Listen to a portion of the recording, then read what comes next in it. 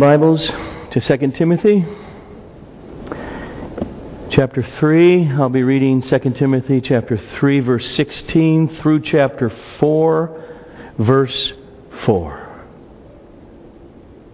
All Scripture is breathed out by God and profitable for teaching, for reproof, for correction, and for training in righteousness, that the man of God may be complete, equipped for every good work. I charge you in the presence of God and of Christ Jesus, who is to judge the living and the dead, and by His appearing and kingdom, preach the Word. Be ready in season and out of season. Reprove, rebuke, and exhort with complete patience and teaching. For the time is coming when people will not endure sound teaching, but having itching ears, they will accumulate for themselves teachers to suit their own passions, and will turn away from listening to the truth and wander off into myths. Let's pray. Father, our spirits, our hearts, our minds are often like dead, dry bones. I ask you to breathe and cause us to live and hear today. May we have ears to hear the core of this text and the importance of what you say in it, for our happiness and for your glory. Amen. We are in the middle of a series on the 5 core values of Sovereign Grace Fellowship. This is the middle of the 3rd core value, the Word of God, that I began last week. So let me just summarize for a moment where we were last week before we pick up this week. I said that a necessary element of loving God, that means of worshiping God actually, is loving His Word, the Scripture, where He has revealed Himself, made Himself known. I said that our concern with truth is a mirror image of our concern with the one true God who's revealed Himself in the Word and in Jesus Christ, the Word. I argued last week that the reason this book and the contents of it is so crucial for the life of the Christian and the life of the church is that God revealed Himself as the Word, the Logos. And He reveals Himself and His ways in the Word, in the Scripture. And He works in His people by the Word. He causes people to come out of spiritual darkness and eternal condemnation and come into eternal salvation by the Word of God. He causes them to be born again by the Word. And then He constantly uses the Word in those whom He is saving in order that they persevere in faith to the end. This book, the Bible, is the Word of God. That's why those of us who are members here at Sovereign Grace, one of our confessions of the statement of faith goes like this. We believe that the Bible is the inspired Word of God, equally in all parts and without error in its original manuscript, absolutely infallible and our source of supreme revelation from God, superior to conscience and reason, though not contrary to reason, and it is therefore our infallible rule of faith and practice. I want you to turn for a moment to Luke 16. Remember the parable? Rich man, poor beggar, Lazarus outside his gate. They both die. Lazarus is in Abraham's bosom in paradise. The rich man is in torment. I'm just going to pick up in the middle of Jesus' parable. I want you to hear some theology flow from the rich man. Starting with verse 27 of Luke 16. The rich man then said, "Then I beg you, Father Abraham, to send him, Lazarus, to my father's house, for I have 5 brothers, so that he may warn them, lest they also come into this place of torment." But Abraham said, "They have Moses and the prophets.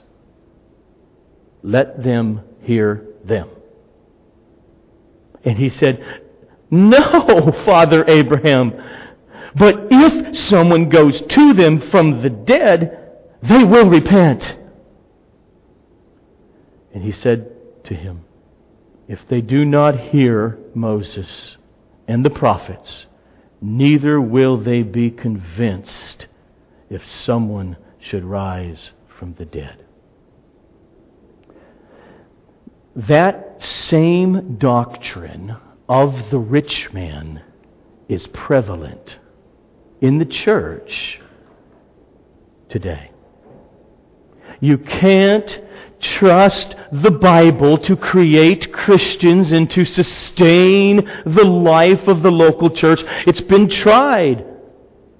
Come on, in our day, people have been raised on electronic devices, on MTV and movies and quick texting where you're abbreviating everything and get to the point and don't make arguments, and internet blurbs instead of reading books. And therefore, Bible preaching of text, words, is just not going to work in our day and age. You can't hold people's attention. So, let's do miracle working services and promise healing. They'll come. It'll draw their attention. Instead, let's plaster images as opposed to words everywhere. Let's have the image of play acting, drama skits in the place of expository preaching. Let's concentrate more on music. Music is this wonderful gift of God throughout the ages that we all know. So if we just cause it to be so much better, that'll be the thing that people will really be drawn to. Or in other words, there's another way to say all that is, send Lazarus! That'll work. But Abraham's logic, really it's Jesus's, it's his parable, is the exact opposite. If they don't listen to the written Scripture, neither will they truly hear and repent, even if a dead man shocks them by coming alive and warns them. Every church must choose one of those lines of argument. The rich man, drama skits, images, personal storytelling that warms the congregants' hearts. New, better techniques to replace exposition, preaching of the Scripture. Because those other things, like send Lazarus, that will be immediately enticing to my 5 brothers. And those things are more immediately enticing. And there are lots of books in Christian bookstores giving advice to pastors on how to do just that. But the other option is Abraham's. The Word of God, Moses, and the prophets. Okay. That was last week. The Word. It's our life. It's central. And now to part 2. Here's a Scripture. Here's our life. The Word of God is the way God works. The written Scripture. Now the question this week is this. Then why am I doing what I'm doing right now? Why this thing called preaching? Paul wrote. Moses wrote. Why don't we just meet together and just read Scripture for 30 minutes, sing a couple songs, close in prayer, and go home? Why this thing called preaching? Or as I have heard from people over my 33 years as a Christian, now we really do need in our church Sunday mornings to have more of a discussion group so people can feel that they're involved by sharing their thoughts and their feelings over texts of Scripture. So replace this thing called exposition or teaching of the Word of God.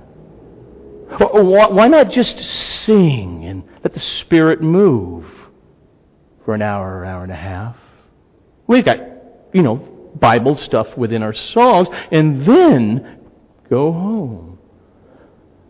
Why not pray and say, Holy Spirit, move upon somebody who really has something burning in their heart so they can get up and then say it to the people? You know there's a denomination historically that was built on that model. Or to flip it around, why not just have theological professors come into the churches on Sunday morning and give this academic analysis of text of Scripture, its cultural and historical context, and its vocabulary and syntactical relations, and say, see what the Word says. Why not that? Why this thing called preaching? Here's my twofold answer. The first is it's like sand I'm building this one on. I understand that, but I'm going to be honest with you. Here's my first reason. My experience. And the experience of every strong, maturing, Jesus-loving person I know that it's been around long enough. That is the experience of the impact of being preached to and what it does for our life and our souls. But here's my real, firm reason. The Bible teaches the necessity of preaching.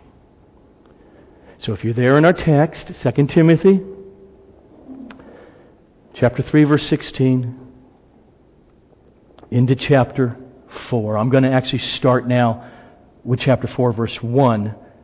Last week we dealt with what came before, verses 16 and 17 of chapter 3, where Paul made it clear that the Scripture is God-breathed, inspired by God.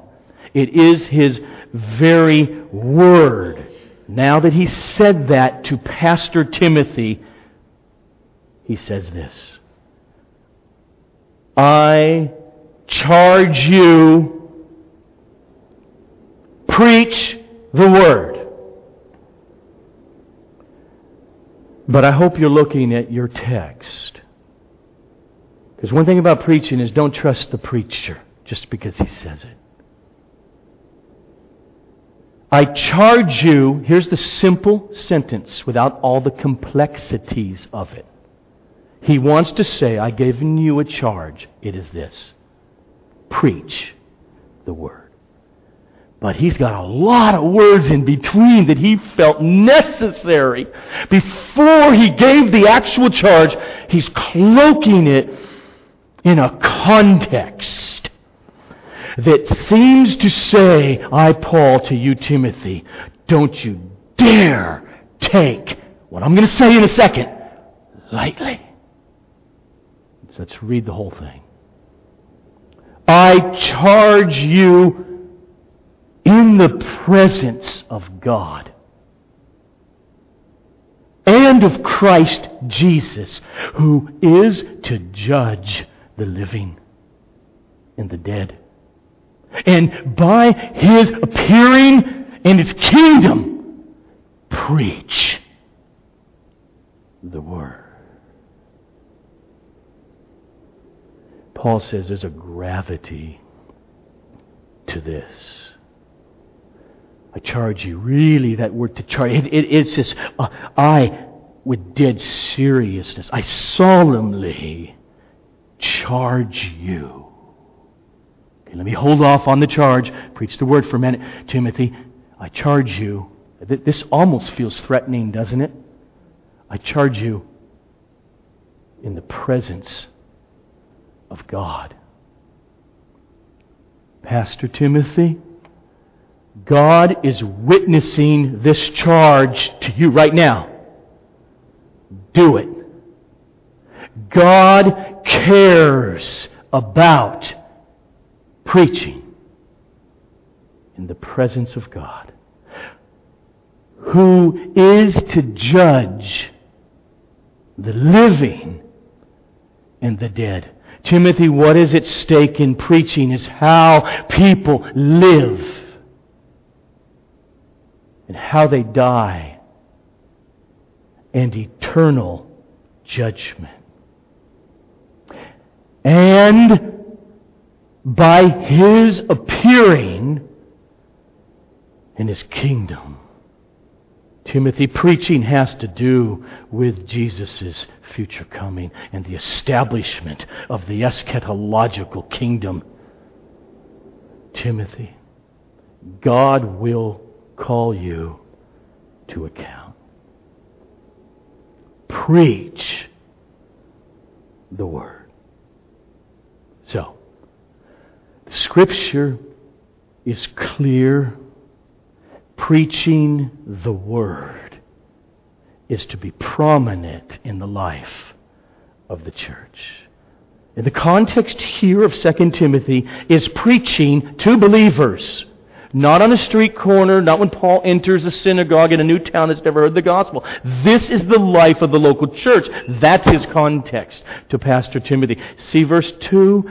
Preach the Word. Be ready day after day, week after week, in season and out of season. Reprove, rebuke, and exhort with complete patience and teaching.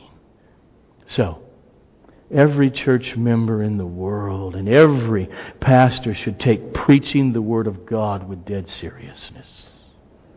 To stand up and to handle the Bible with care and to preach it demands a seriousness to it.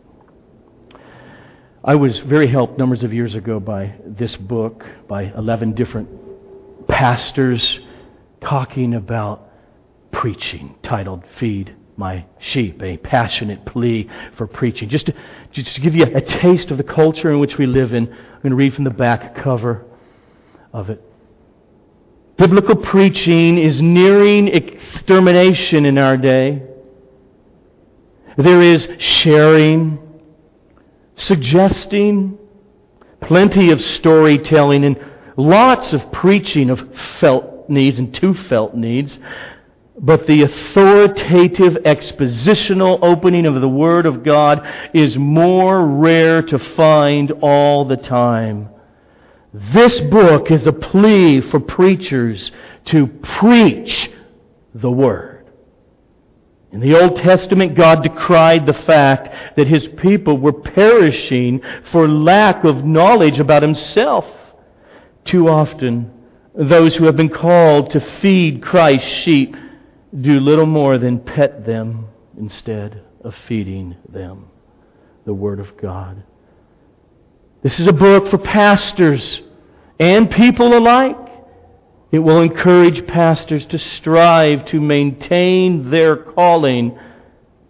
It will guide congregations in holding their pastors to the biblical standard. Preach the Word, is what Paul says. Preach! Not stories about yourself. not attention-grabbing anecdotes about your children and your wife. Preach the Word. In other words, do exposition of the text of Scripture while preaching. That's the Bible. I mean, that's what the Bible says. Now, here's my question. Okay, but why? What I mean by that is this. Are there good reasons behind this commandment to the church? My answer is yes. And if you have been attentive to this whole series on the core values, there is linear thinking and reasoning and conclusions that are drawn from premises, okay? And so, if you have been listening carefully, then you'll see why this, at least in my mind, fits right in. Summarize it. If the goal, as I have been arguing, of the Christian community is to glorify God by knowing Him and delighting in Him whom we know, then preaching should follow the same twofold pattern. The understanding of God coming through, understanding with the mind, and loving Him whom we see in our understanding. That's the twofold essence of worship. What I have been trying to say over these last 3 weeks is summarized and obviously derived from the mind of Jonathan Edwards and the way that he's constructed it. And here it is in a summary, as Edwards says, writing in the 1700s. God glorifies Himself toward the creatures in two ways. One, by appearing to their understanding, and two, communicating Himself to their hearts in their rejoicing and delighting in and enjoying the manifestation, meaning the clarity which God makes of Himself. Edwards goes on. God is glorified not only by His glory being seen, that means with the mind thinking, but by its also being rejoiced in. When those that see God's glory with their mind, they see it and delight in it, God is more glorified than if they only see it with their mind. His glory is then received by the whole soul, both by the understanding and by the heart. End quote. So, in other words, those two aspects are the core of the Christian life. Worship God in spirit and in truth. It is seeing the truth of who God is and in the gospel and in the Scripture with our minds, but then not just walking away and saying, let's go eat, but worshiping, loving, delighting, being thrilled with what we are seeing about Him. In other words, we are never to separate head and heart in the Christian life. We must see Him truly as He's revealed Himself in Scripture in order to delight in Him truly. And if we only see Him, though, but we don't delight in Him whom we see because, we just love philosophy and theology, well, that's an insult to Him. That's sin. That is to be falling short of the glory of God. I mean, just simple illustration. When we sing Amazing Grace, how sweet the sound that saved a wretch like me. When we're doing that, that is not worship. unless we understand the word amazing and the word grace. That then is worship. Worship must include our minds, our thoughts, our understanding. Worship always consists of understanding with the mind and thus feeling with the heart. Understanding must always be the foundation of feeling, or else it's just baseless emotionalism. Some of you, like me in my Christian life, I've been around that. But on the other hand, understanding of God, understanding of the gospel, loving theology and meanings of text, but it doesn't give rise in the heart to a heartfelt delight and joy in the God that we see, then that is just mere intellectualism. If we try to bypass the understanding in doing church life and hype things up and get a Ryan Seacrest, he's perfect. That'd be a great pastor, man. He'd get you people all energized on Sunday morning. And just bypass exposition of Scripture. It is only empty emotionalism. It won't be glorifying to God, and it won't really be the help that real Christians need on an ongoing basis. You see, this is why the Bible, it says stuff like this. And see, I have a neck, and above my neck is my head, and below it is this area here. And we humans in all cultures talk this way. Whether you use heart or liver or head or mind or brain, we talk that way. This is why the Bible calls us to think. It's up here. To consider, to meditate, to remember, all up there. But it also calls us to rejoice. You know, we don't normally point to our head when we're rejoicing. It says, rejoice, fear. We grab our midsection. Mourn, delight, hope, be glad. It's the head and it's the heart. It's the thoughts. It's the desires. It's the affection. The point is that true faith and worship is always a response to truth that the mind sees. And then the heart says, yes, yes. Okay, if we got that now, here's a statement. That is why preaching exists. Because true preaching is meant to unite those two things. The mind and the heart. See, sometimes when words like preaching as opposed to teaching or throwing around, I hear people say stuff that's so unbiblical. Wow, man, I really had to think on Sunday morning. So, that was not preaching. That's teaching.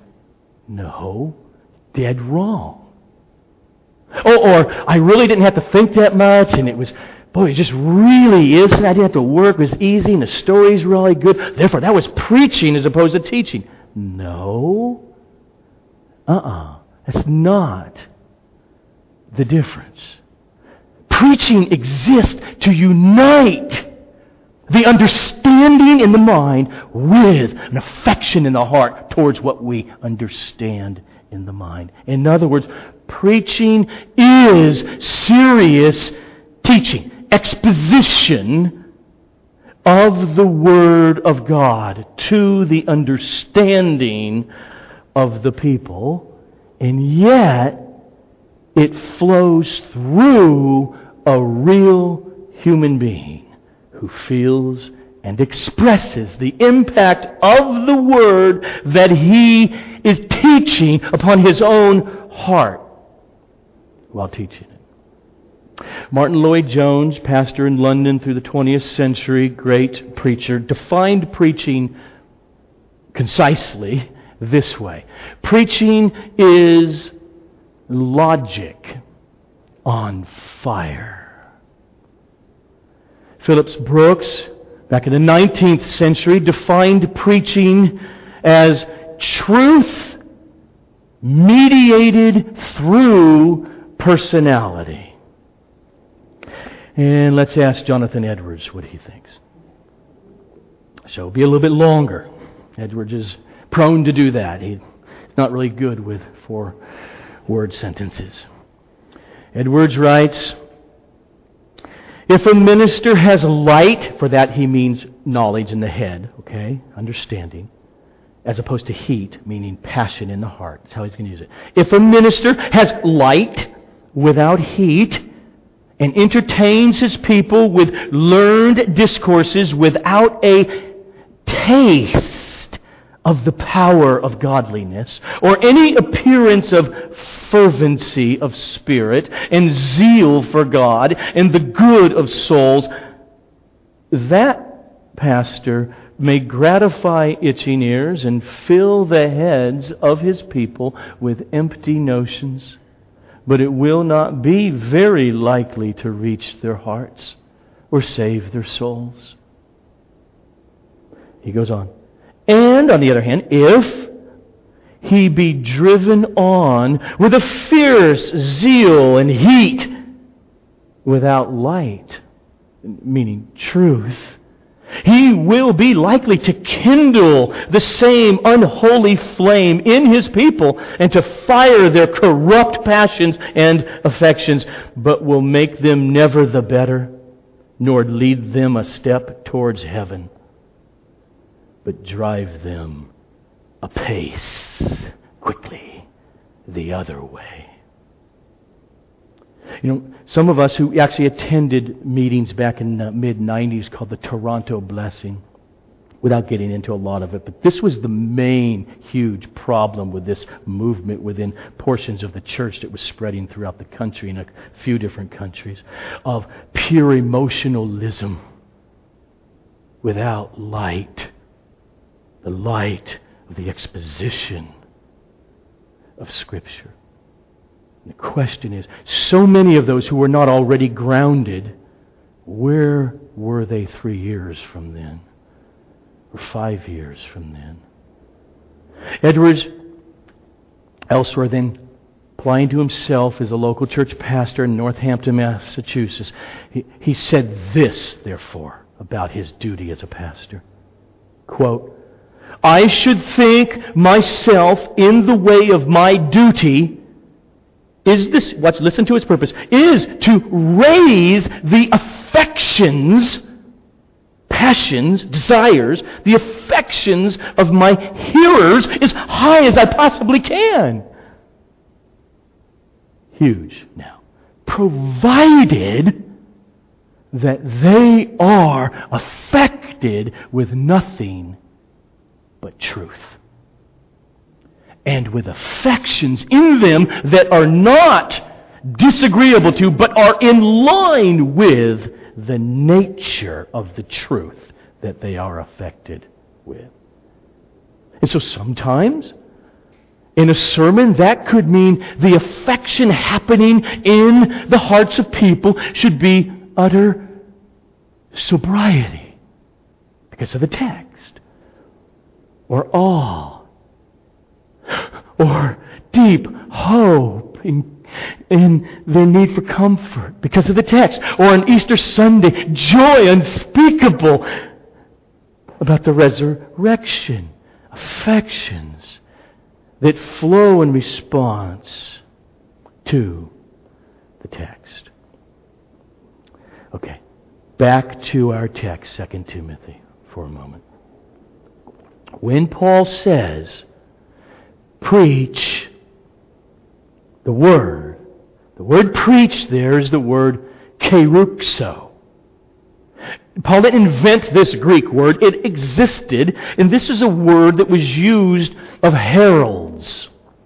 Okay, they couldn't just text everybody or give commercials on their television sets. When the king had a decree or some other ruler, the decree would go into the hands of the heralds, and they would take it with them, and they would go town to town, and they would announce as they get the public out into the street, hear ye, the decree of the king. Next Thursday night at 7 p.m. there will be a banquet and the king invites you all. But make sure you are wearing a white robe with a red hat or you will not be admitted. The herald preaches. He's announcing the decree of the king. He's not just there as a professor teaching. He's proclaiming something from the king.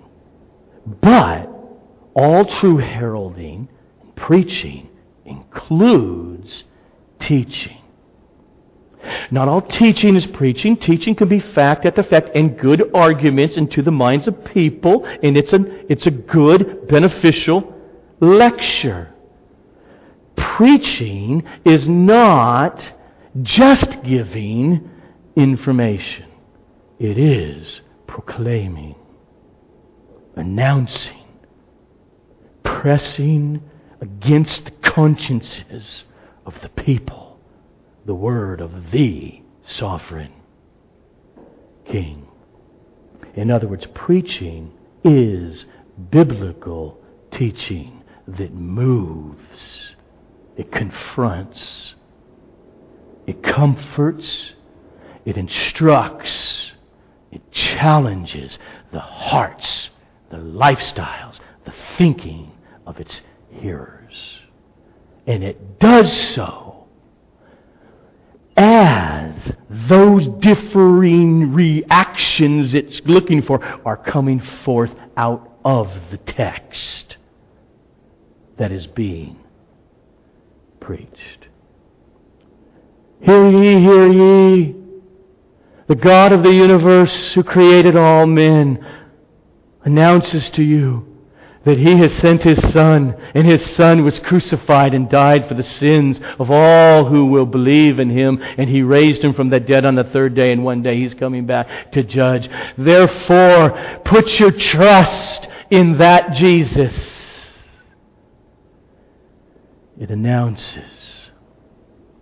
But in the announcing, the preacher of that message cannot be indifferent himself to it. The preacher is also the audience. He's also the recipient of the Word of God that he is to be corrected by, to repent because of, to hope in the text that is so hope-giving. He can't be indifferent. I mean, look, if I'm driving down the freeway with my wife and one of my daughters is in a car in front of us, and right before our eyes we see it swerve and then hit the car and it flips over 5 times, and I pull over 40 yards behind and run to the aid and reach in and take out my daughter and 2 other people, and there's not a scratch on them. And I'm a herald. I turn and I run back to my wife. If I ran back to my wife and she's just frantically praying, just hold on, baby, hold on. I want to find out the scores of the games. Hold on. You would find that to be stupid and an impossibility. How does one proclaim to their wife, honey, it's amazing, she's alive, she's not even a scratch on her, let's pray and thank God, this is so wonderful. Okay, see, and we have different personalities, it's not merely a personality thing, I'm not talking about tone of voice and all that, okay? It can be a person who doesn't do that very well, but you can tell when they're passionate. I'm not disinterested in the message I'm giving to my wife. That's the point. And yet that preaching contains teaching. Harold, okay, you're sure? Is it at the same hall we met last year for the banquet? Okay, now you're sure he meant 7 p.m.? Yes. Here's the decree. Let's read the text again.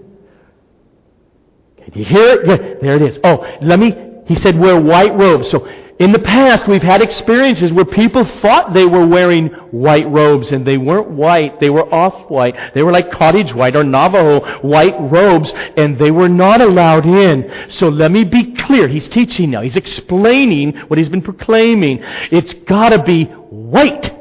White. And be careful on the red hat. Okay, some of you think red is orange.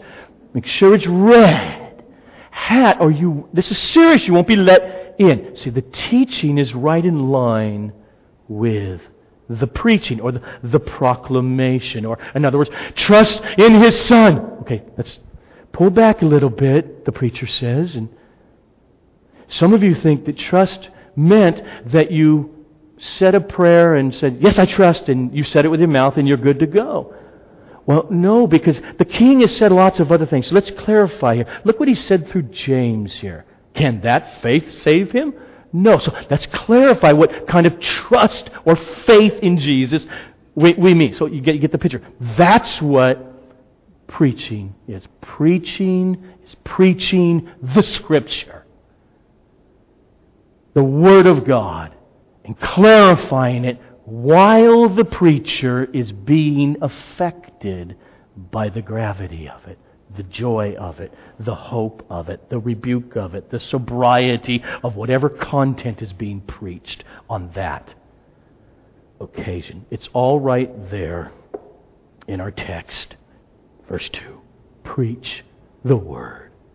Be ready in season and out of season, Timothy, to reprove, to rebuke the wrong, to exhort and encourage, and do it all with complete patience with people and teaching and teaching.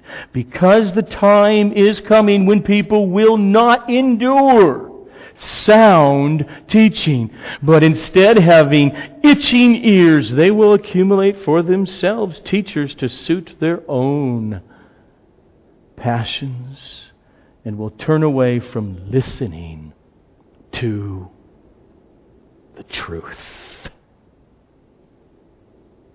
and wander off into myths. And clearly by truth, Paul meant the Word. Preach the Word. This is what we call expository preaching. Exposition means to take and expose, teach, unfold, make clear, help people see it for what it says. Preaching is expository because it deals with the text. Preach the Word. That's the thing.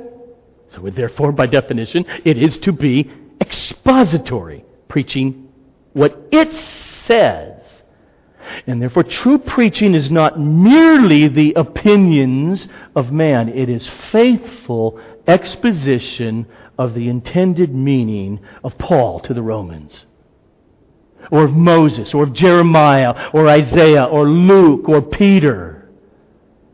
The content of the sermon in preaching is valid to the extent it is an accurate rendering of the text. Preaching is to herald, proclaim, explain, and clarify the text. And not only that, I will argue, should constantly be to show the people how you got there. Not just proclaim, the pastor said it, or the Pope said it, but I'm saying this because of this. Open your Bible. Do you see that? Don't believe it unless you... If you're thinking, you're a good thinker, think through what I'm saying, as Paul said.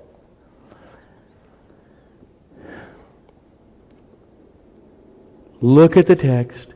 That's how I got there. It's not merely doing that in an academic way. It's now you see it. Can't we rejoice over this good news? At the same time, those who say, no, right now I hate that God. It's pressing against their soul and hopefully not hardening them, but breaking them. But it may do both. So as a church, as Sovereign Grace Fellowship, we want to trust in God.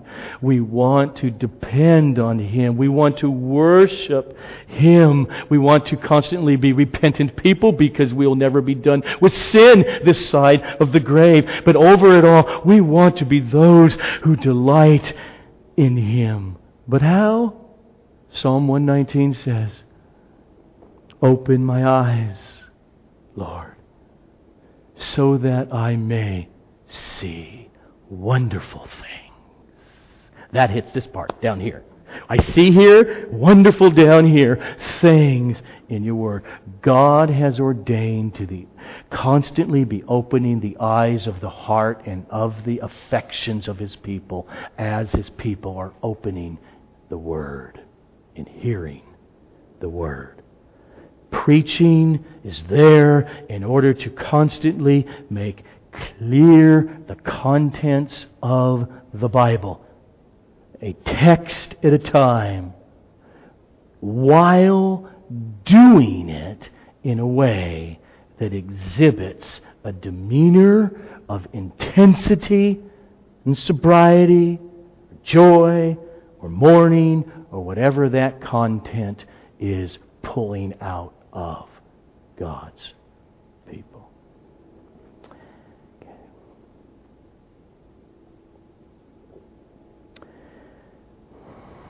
10 more minutes, I think.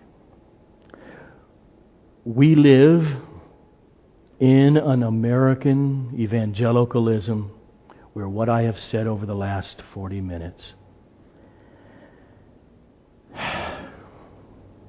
happens far, far less than it should. Where expository preaching is not done nearly enough in enough churches. There has been for many decades now a seeker-sensitive movement that is founded on the principle of secular marketing research is the valuable tool in assessing your communities and the area where your churches are in order to find out what people are really looking for so you can market yourself as a church that way. And so, for instance, it would go like this.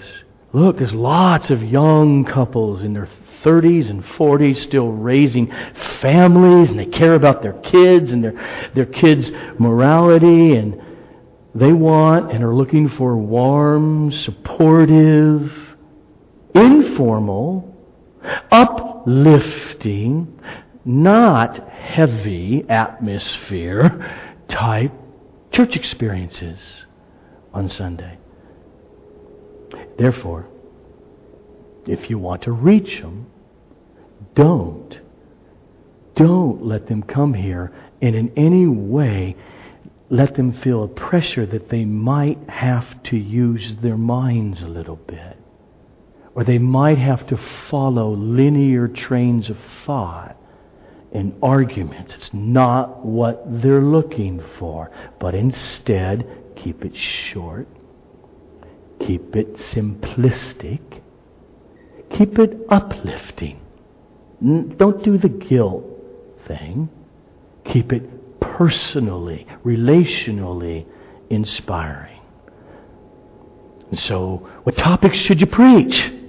Well, you usually want to go topical, because if you just committed to go through 1 John or Romans or Luke or Genesis, you can get in a lot of trouble because it won't fit what you want to do. You're going to run into some pretty nasty texts. And so you get to figure out a way how to avoid those all the time. And you run into texts at times where God's angry. And where sin is bad, And judgment's coming. So that's not going to fit this philosophy of church life. So you think of topics that, what would they want? What's a standard person out in our community? Churched or unchurched? Christian or non-Christian? What do they want? And so the advice to pastors is go for the personal over the doctrinal. Go for the relational over any abstract thinking. Don't mention money or sin very often. Entertainment. Keeping their minds moving and being happy they came there, just like you would if you went to a movie theater on a Sunday afternoon. Keep it moving, keep it going. They'll want to come back, and you got customers. No wonder I recently listened to an address by Al Mohler, the president of Southern Baptist Seminary in Louisville, that I just love the title, and the sermon was really good. But he titled it this way: The Foolishness of Preaching. Why expository preaching is such a bad idea. And it is, if you have another agenda other than Paul's. Preach the Word. Oh, by the way, if you don't know, Al Mohler is promoting expository preaching. But if you're going to treat the church like, if we can get people to positively kind of like Jesus and keep it light and do it, okay, and that's what church is about, then don't do expository preaching. It's not conducive to that. You know, when I was in college and in seminary, I've had to take church growth classes, ministerial classes, and much of what I just said there was what I was told to do. Never did, always was trouble. Really? Oh, I don't think I'm called to be a pastor then. And I meant it. I was confused. I don't have that personality. I don't have those gifts. I don't have very many gifts. And let me just give you a taste from the classes, or I'm going to give you a taste from a book, because, you know, when you grow big churches, sometimes they, hey, write a book, tell us how you did it, so everyone else can do it. So here's quotes, examples of a pastor, I won't even mention his name, writing a decade and a half ago. Quote, "When I preach, I figure I have about 1 or 2 minutes for people to decide if they want to listen to me or not." And then, in his book, he goes on to say, that's why I constantly go to the local bookstore and I go to the self-help section and see what people's on their burner.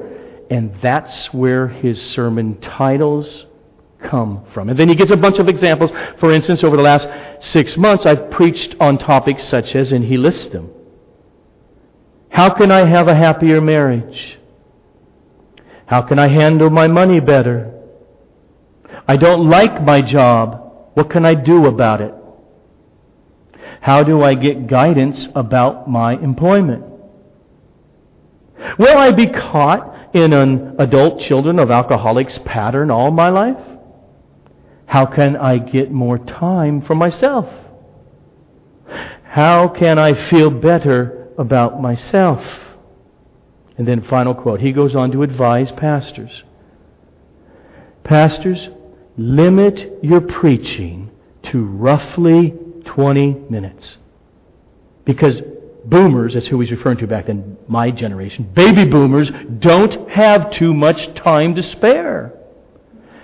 And they don't forget to keep your messages light and informal, liberally sprinkling them with humor and personal anecdotes.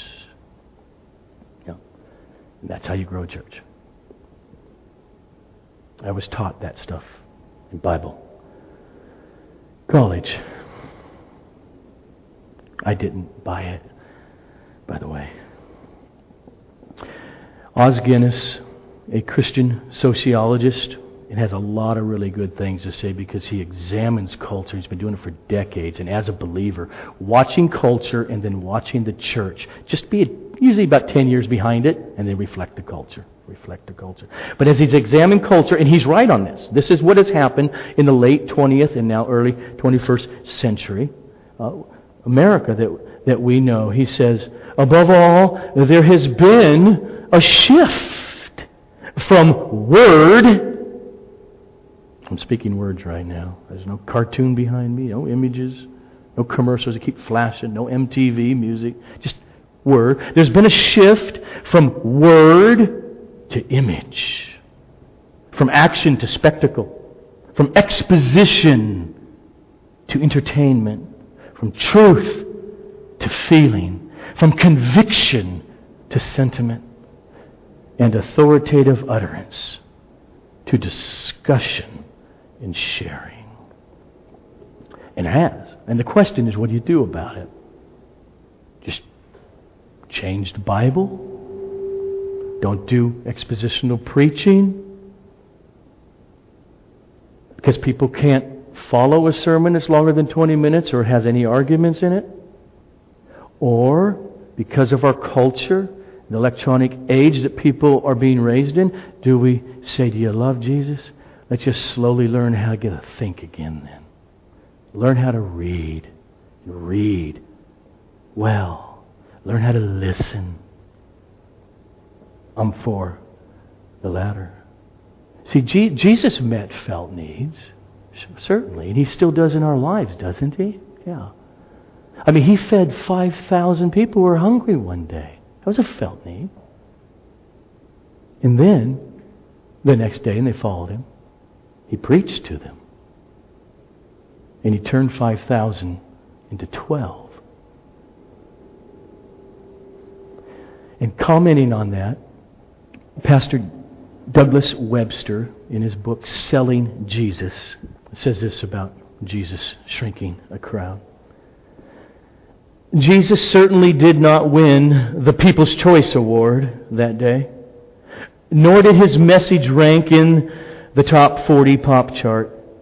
But what He did do was to establish a communication model that helps the church to shift from image to word, from spectacle to action, from entertainment to exposition, from feeling to truth and opinion to authoritative utterance.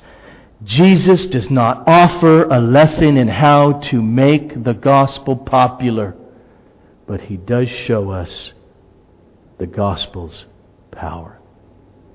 And so, let me give you one more from Webster, because this paragraph really, because I was really trying to figure out in my life in the 90s and coming out of seminary, I just feel so weird, like I don't fit. Now, I remember I picked up his book, and this paragraph, that's what I've been thinking for numbers of years. I think he's right at the core of it. It was always my Christian experience, my Christian heart. It seemed to be clear in the Bible, but here's his summary. The church is not based on human opinions, no matter how positive they are. It is not an audience positively inclined toward Jesus, but it's a company of committed individuals whose lives depend upon the truth that Jesus Christ is Lord. The church must not obscure this truth by transforming a congregation into an audience, or transforming proclamation into performance, or transforming worship into entertainment. The distinction between opinion and confession, meaning our confession of faith and what we believe in doctrine, the distinction between opinion and confession will be lost if the goal is mainly to attract more and more people to Jesus. Church attendance may grow, but true Christian individuality and community will be lost. If, quote, unchurched Harry feels perfectly at home in our household of faith, then it may not be a true household of faith at all, but a popular cultural religion. And so, in summary, I have been saying, in preaching, if a person does exposition of Scripture, of the Bible, minus exalting and cherishing the truth that he is teaching, then it's a lecture. It's not preaching.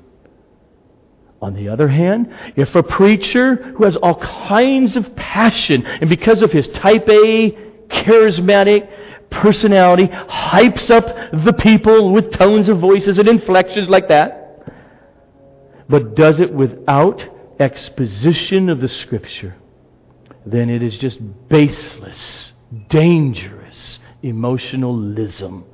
It's just worked up religious fervor, and it is not ultimately helpful for salvation, for sanctification, or for worship. But if those two, an affection and a passion for the truth while teaching it, come together in preaching, then God is exalted in the understanding and in the heart. So, the reason that depth of thought and accuracy of the exposition of text of Scripture, along with corresponding passion or intensity or joy, the reason that in the preacher is at the essence, in the core of the Word in the corporate community, is because worship is not just understanding. And it's not just feelings. It is strong feelings based on understanding the text of Scripture. It is seeing the truth with our minds and being moved to it and loving it. So, I'm going to close with a couple quotes from, he's my preacher, John Piper, in his book, The Supremacy of God in Preaching. You can slowly come, Alex, as I quote. Piper writes, "It is not the job of the Christian preacher to give moral or psychological pep talks about how to get along in the world. Someone else can do that. But most of our people have no one in the world to tell them week in and week out about the supreme beauty and majesty of God." He goes on, "So I am persuaded that the vision of a great God is the linchpin in the life of the church. Our people need to hear God entranced preaching. They need someone at least once a week to lift up His voice and magnify the supremacy of God. They need to behold the whole panorama of His excellencies." And finally, people are starving for the greatness of God, but most of them would not give this diagnosis of their troubled lives. The majesty of God is an unknown cure. There are far more popular prescriptions on the market, but the benefit of any other remedy is brief and shallow. Preaching that does not have the aroma of God's greatness may entertain for a season, but it will not touch the hidden cry of the Christian's soul, which is, "Show me your glory." Let's pray. Father, that any of us have seen, heard, thought about any contour of your being, of your mercy in Jesus, and loved it, and have fled to Him as our Savior is a miracle. We thank You for that. And because of that, those of us in here as believers and struggling in life have great hope that this week, You, the miracle worker, upon our hearts as we open Your Word, as we listen to Your Word, as we hear Your Word, as we think Your Word, as we recite Your Word, You, again and again, cause us to delight in it. So I pray that You do that for each one of us throughout this coming week in very clear and manifest ways that brings glory to You through our hope in You, joy in You, our repentance from our sin, and our overflowing in joy in bringing others to see the light of the gospel of the glory of Christ. Amen.